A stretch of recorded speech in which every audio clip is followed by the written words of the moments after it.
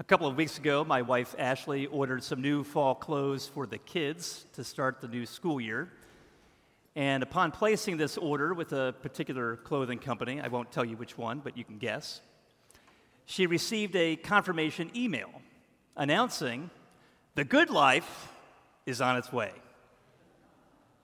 Now, this email contained a photograph of a young model with a beaming smile on her face, dressed in casual leisure wear and sitting on the deck of a sailboat.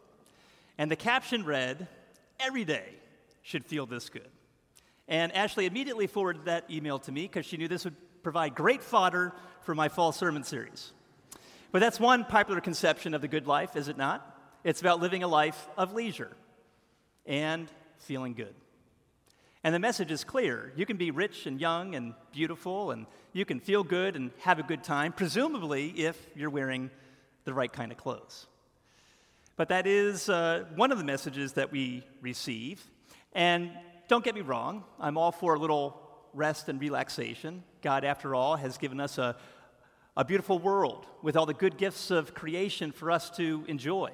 Food and drink, art and song, mountains and sea, replete with sailboats.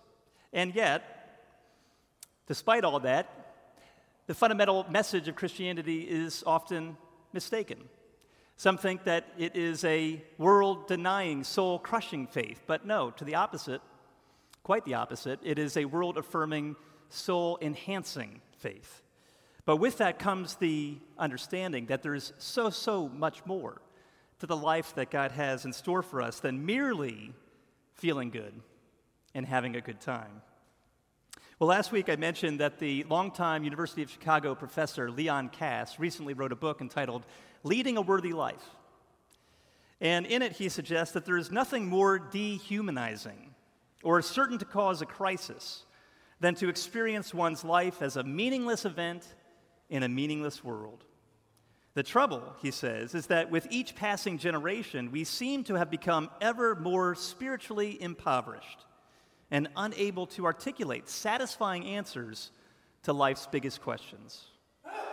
And of course, one of those big questions is, what is the good life? And how is it supposed to be lived? Well, in this book, Leon Kass offers 5 domains in which people can and do find some semblance of meaning in our lives. The first is the domain of fulfilling work. The second is the private domain of love and family and friendship. The third is the public domain of devotion to one's community, one's people, one's nation. The fourth is the devotion to the pursuit of knowledge and wisdom, seeking the truth about ourselves and about our world. And the fifth is the domain of devotion to something higher than ourselves, the holy, the righteous, the divine. Devotion, in other words, to God.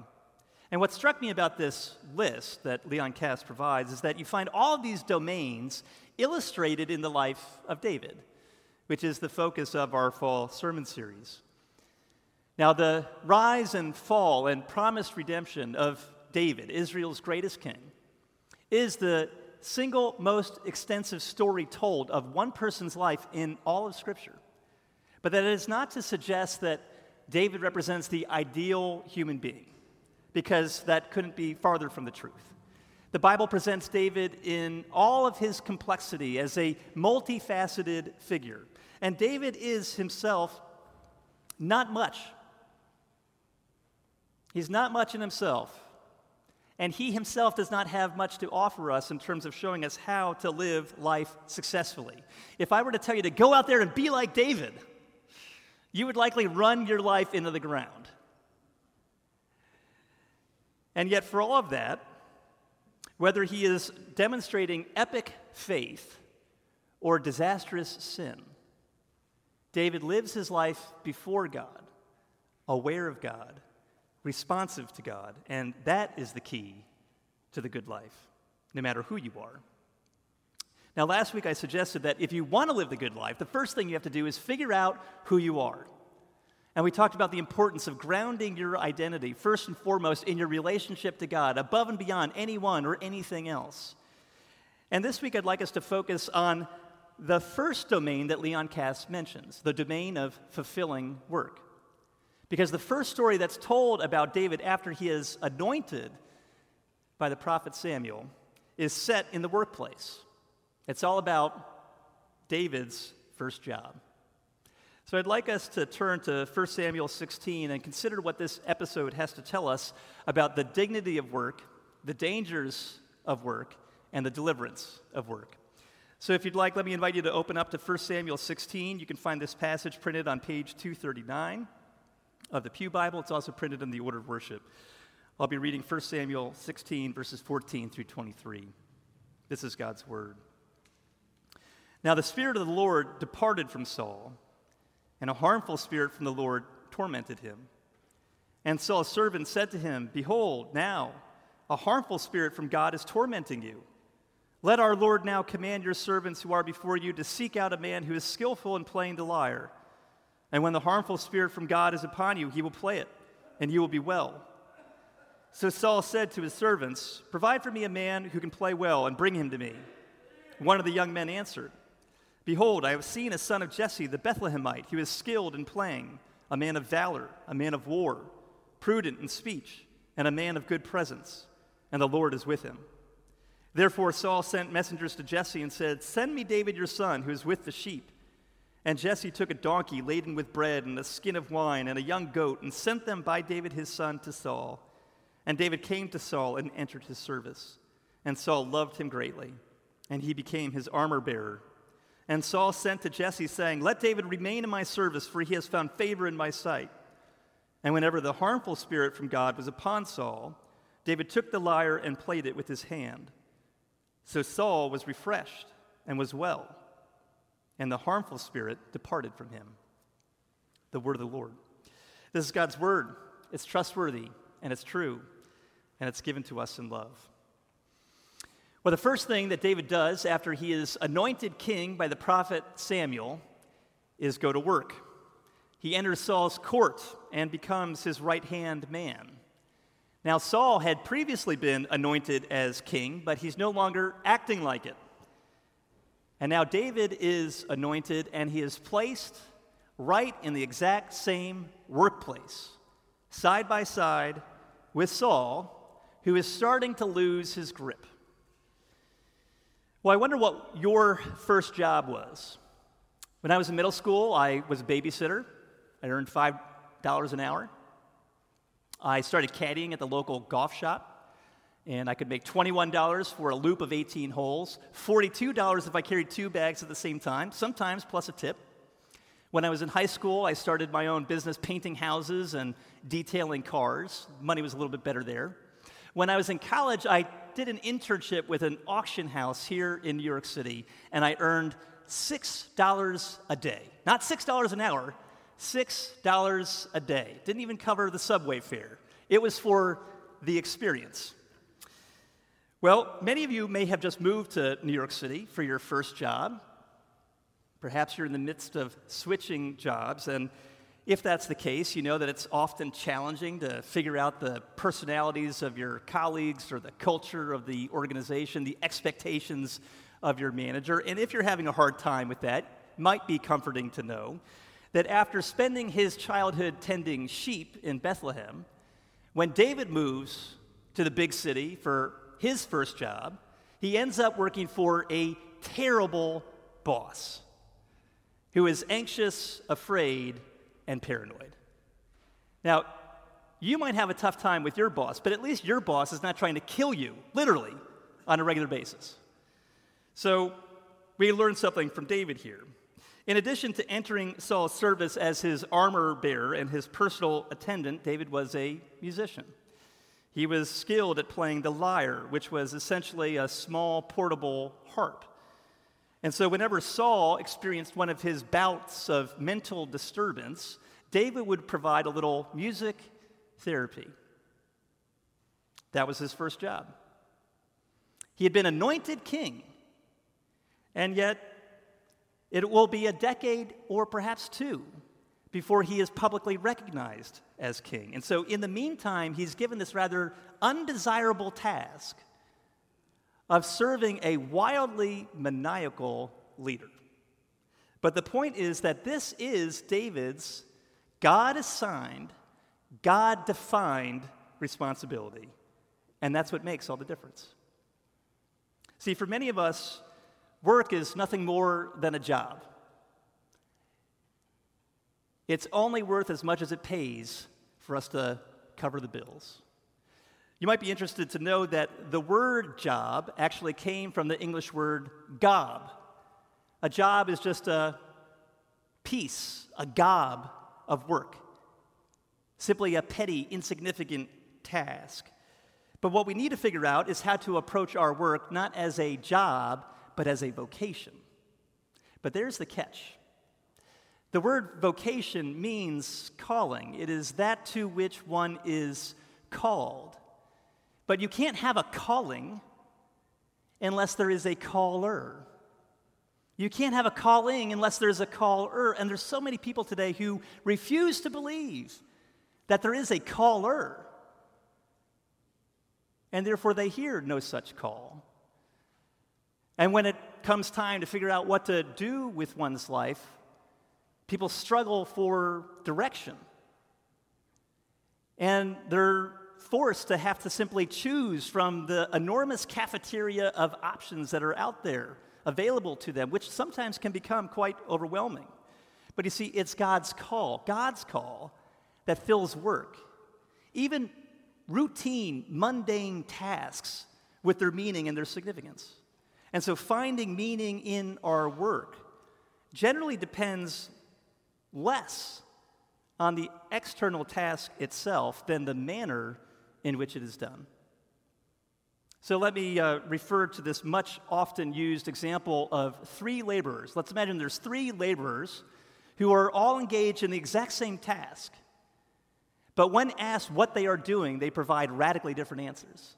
So you ask the first one, well, what are you doing? And he says, well, I'm earning a living. The second one, engaged in the very same activity, says, I am dragging heavy stones. But then you ask the third one, what are you doing? And he says, I am building a cathedral. Do you see the difference?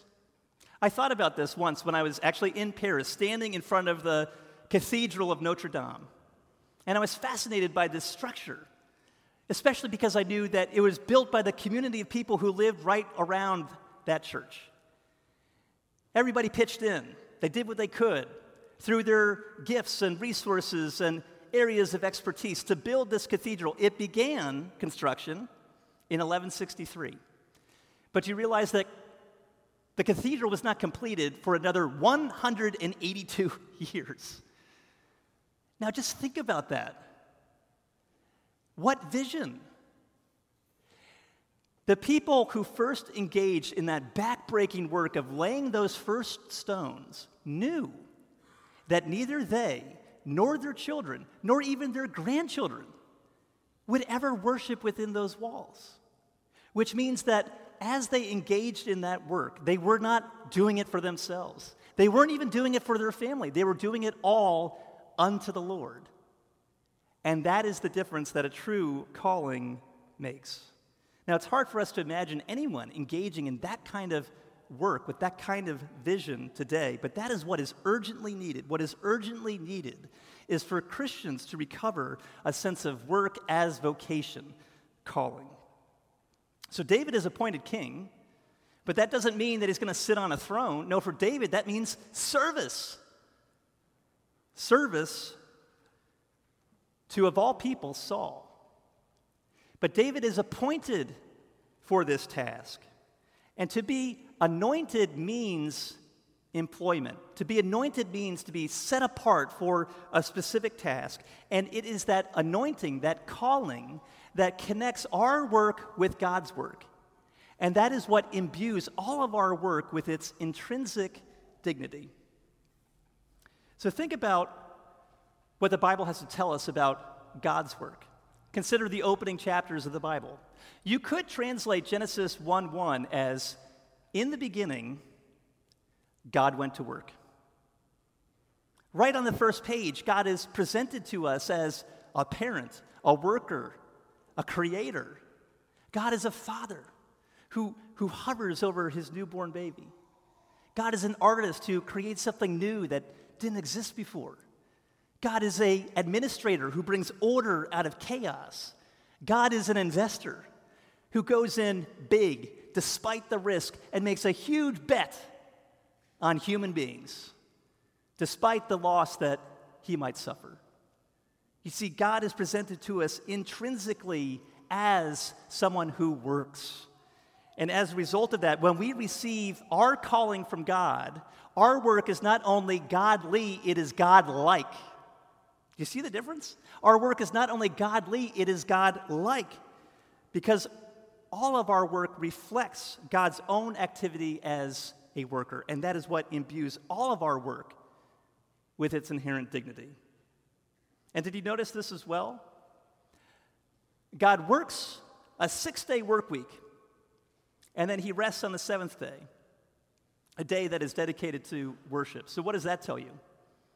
Well, it reminds me of something John Stott once said. He said, "It's good that you come to church so long as you don't do it too often." It's good that you come to church so long as you don't do it too often. Now, what did he mean by that? He means that it's good for us to come together in worship. It's good for us to gather in the sanctuary, to worship, to pray, to hear God's word preached, to receive the sacraments. God strengthens us and encourages us through our worship together. But the fact of the matter is that the primary place where God meets us, challenges us, stretches us, changes us, uses us, is not in the sanctuary. No, it's in the day-to-day trenches of normal, everyday life. At home, at school, in the office, in the lab, in the studio, in the concert hall, in the boardroom. And I feel quite passionate about this because it seems to me that this becomes all the more important the more we move into the late modern world. Think about it. How did people in the first century, a world awash with other gods and committed to a very different kind of moral code, how did people in the first century ever come to think that the key to human existence and the clue to human history lies in a man hanging on a cross? How did that happen? How did Christianity win over the Western world and dislodge the old paganism? Well, I'll tell you how it didn't happen. It didn't happen because they had a great kids program at the church in Athens. It didn't happen because there was a rocking worship experience available at the church in Rome. And it wasn't because there was a great speaker at the church in Corinth. No, the way in which Christianity won over the Western world was not through Christians gathered in worship. No, it was through Christians scattered in their vocations. It was through normal, everyday Christians living out their faith, loving their neighbors, serving their community, engaging in their work with passion and integrity and excellence. It was Christians scattered in their vocations who demonstrated to the people around them a fully different way of being human. That's what won people over.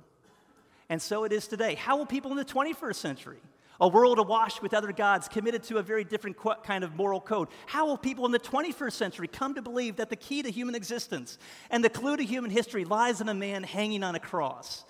It's not going to come from me. It's going to come through you.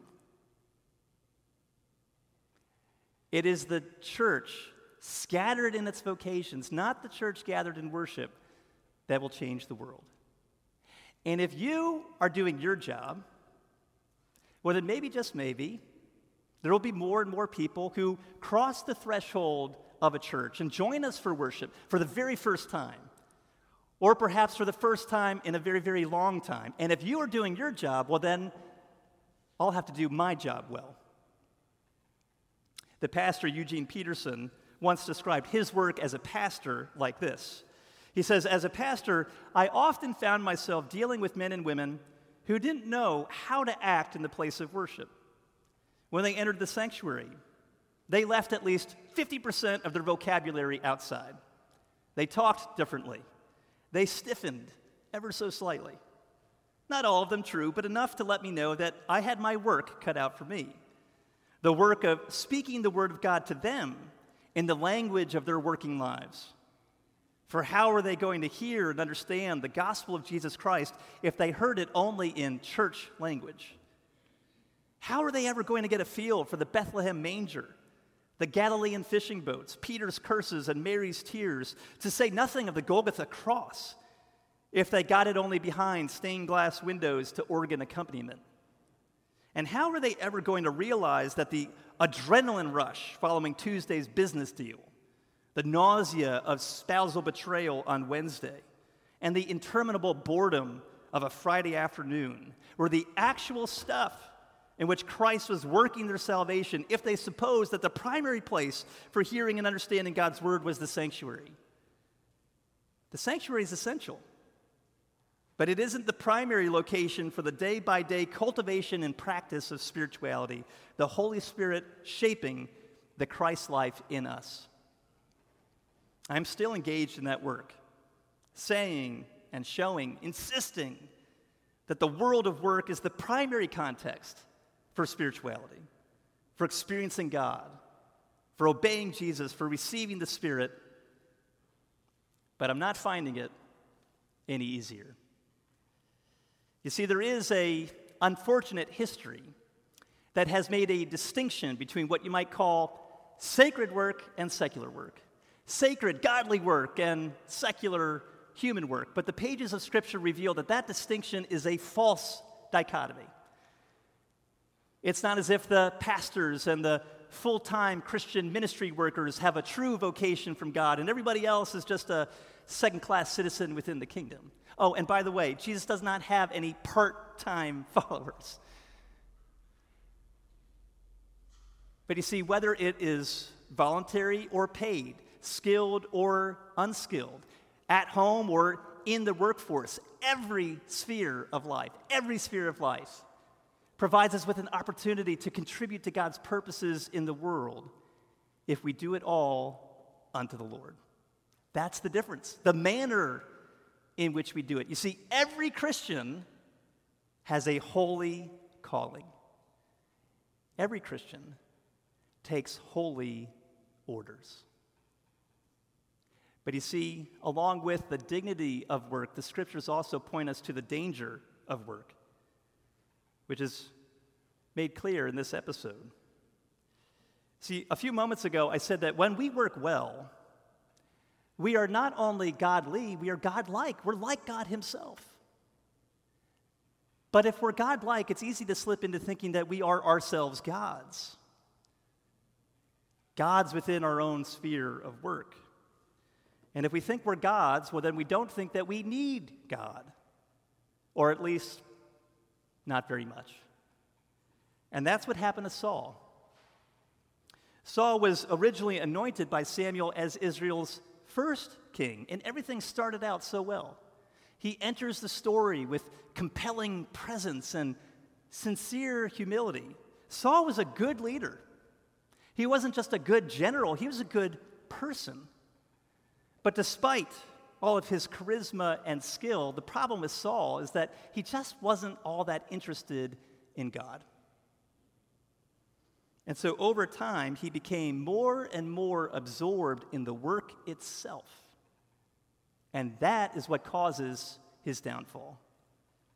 See, on two separate occasions, the prophet Samuel confronts Saul about an act of disobedience, which took place within the context of Saul carrying out his work. It was an act of disobedience within his work, within his vocation and calling. Now, neither act of disobedience seemed wrong or immoral or sinful. Neither seemed even all that serious. And what is rather striking is that at the core, interestingly enough, both ultimately had to do with worship. See, in the first instance, Saul fails God because he just wants to keep the people focused.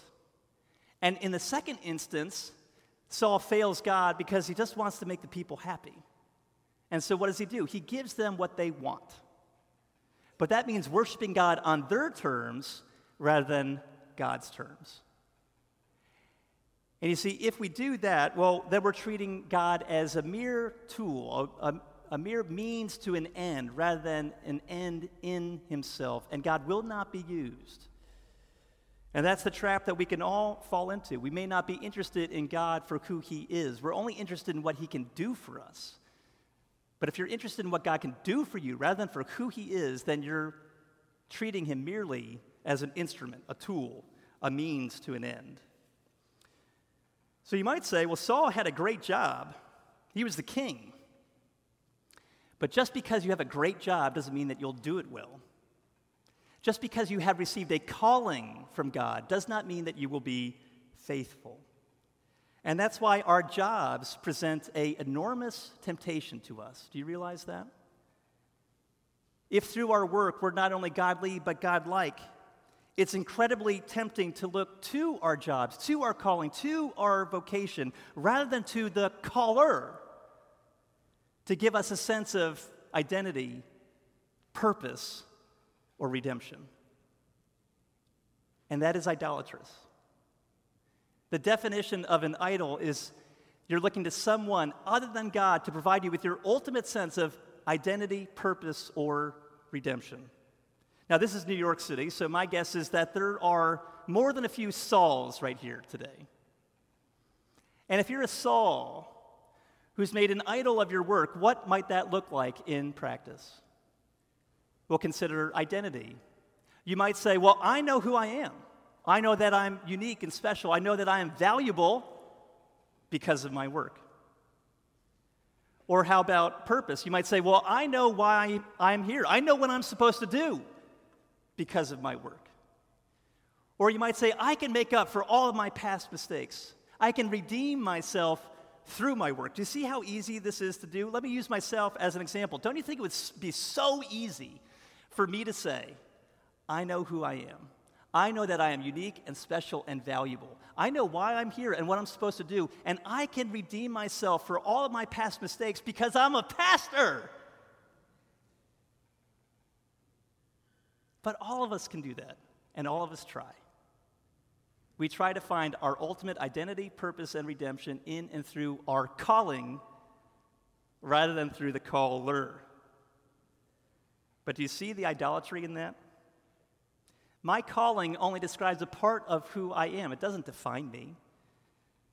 My calling is only one aspect of my life. It doesn't sum up my entire purpose.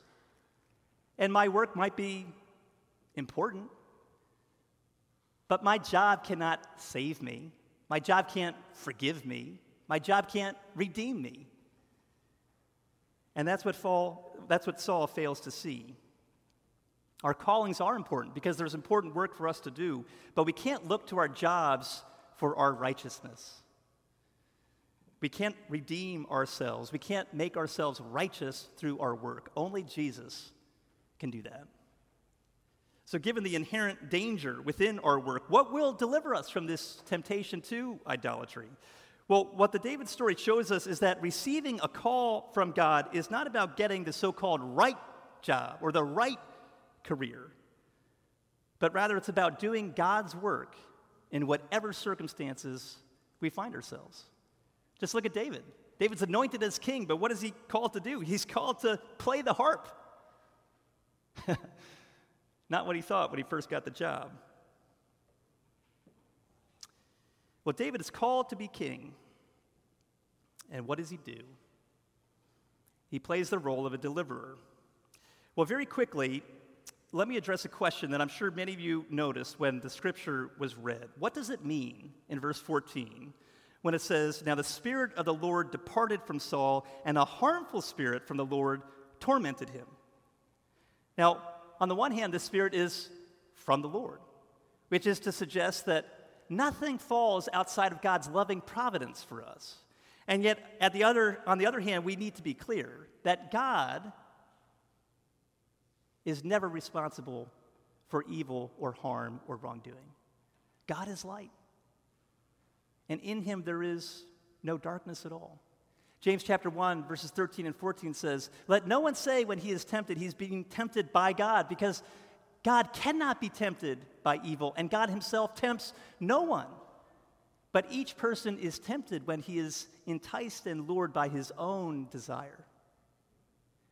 So nothing happens outside of God's providential love for us, but God is never responsible for evil. And if that's true, then notice this, that this harmful spirit does not begin to plague Saul until after Samuel confronts him about his act of disobedience, which suggests that when Saul refused to obey God's word, that's what opened him up to this harmful spirit coming in, which shows that Saul is responsible for his own actions. But then notice God's kindness to Saul. God doesn't leave Saul where he is, but he pursues him with patience by sending David. He sends David to provide Saul with relief. And look at the result. This passage is framed by two nearly identical statements. Verse 14, now the Spirit of the Lord departed from Saul. But then verse 23, and the harmful spirit departed from him. So the question is, will Saul receive the deliverance that God provides through his anointed one? And that's what brings this passage home for us. Will we receive the deliverance that God provides through his anointed one? Deliverance from the dangers of our own calling. You see, David anticipates and prepares us for the coming of the ultimate one who is anointed as king. And as for David, so for Jesus. When Jesus is anointed as king, that didn't mean sitting on a throne. That meant service. Jesus enters our world. He comes into our lives in order to refresh us and to make us well and to drive out all those harmful spirits that plague us. And so then the question is, if Jesus has come to make us well, then how do we now discern our own calling in life? How do we hear the voice of the caller? Well, I like the way that Frederick Buechner once put it. He said, the place where God calls you is the place where the world's deep hunger and your deep gladness meet. The place where God calls you is the place where the world's deep hunger and your deep gladness intersect. And so, look out there at the world around you. What is the world's hunger? As you look at your family, your neighborhood, your community, your church, the city, the wider world, where are the needs great and the laborers few? And then secondly, ask yourself, what are the gifts, the skills, and the experiences that light you up, that bring you joy? And that place of intersection, where the world's deep hunger and your deep gladness meet, that causes your heart to catch fire, that very well may be exactly the spot where God is calling you to serve his purposes. Because that, after all, is what Jesus did. That's how Jesus discerned his own calling. Jesus not only scanned the horizon of the world, but he searched the deepest recesses of your own heart. And what did he discover? He discovered that your deepest hunger, whether you recognize it or not, is to be reconciled to God. And what was Jesus' deep gladness? What filled his heart with joy? What lit him up? It was you.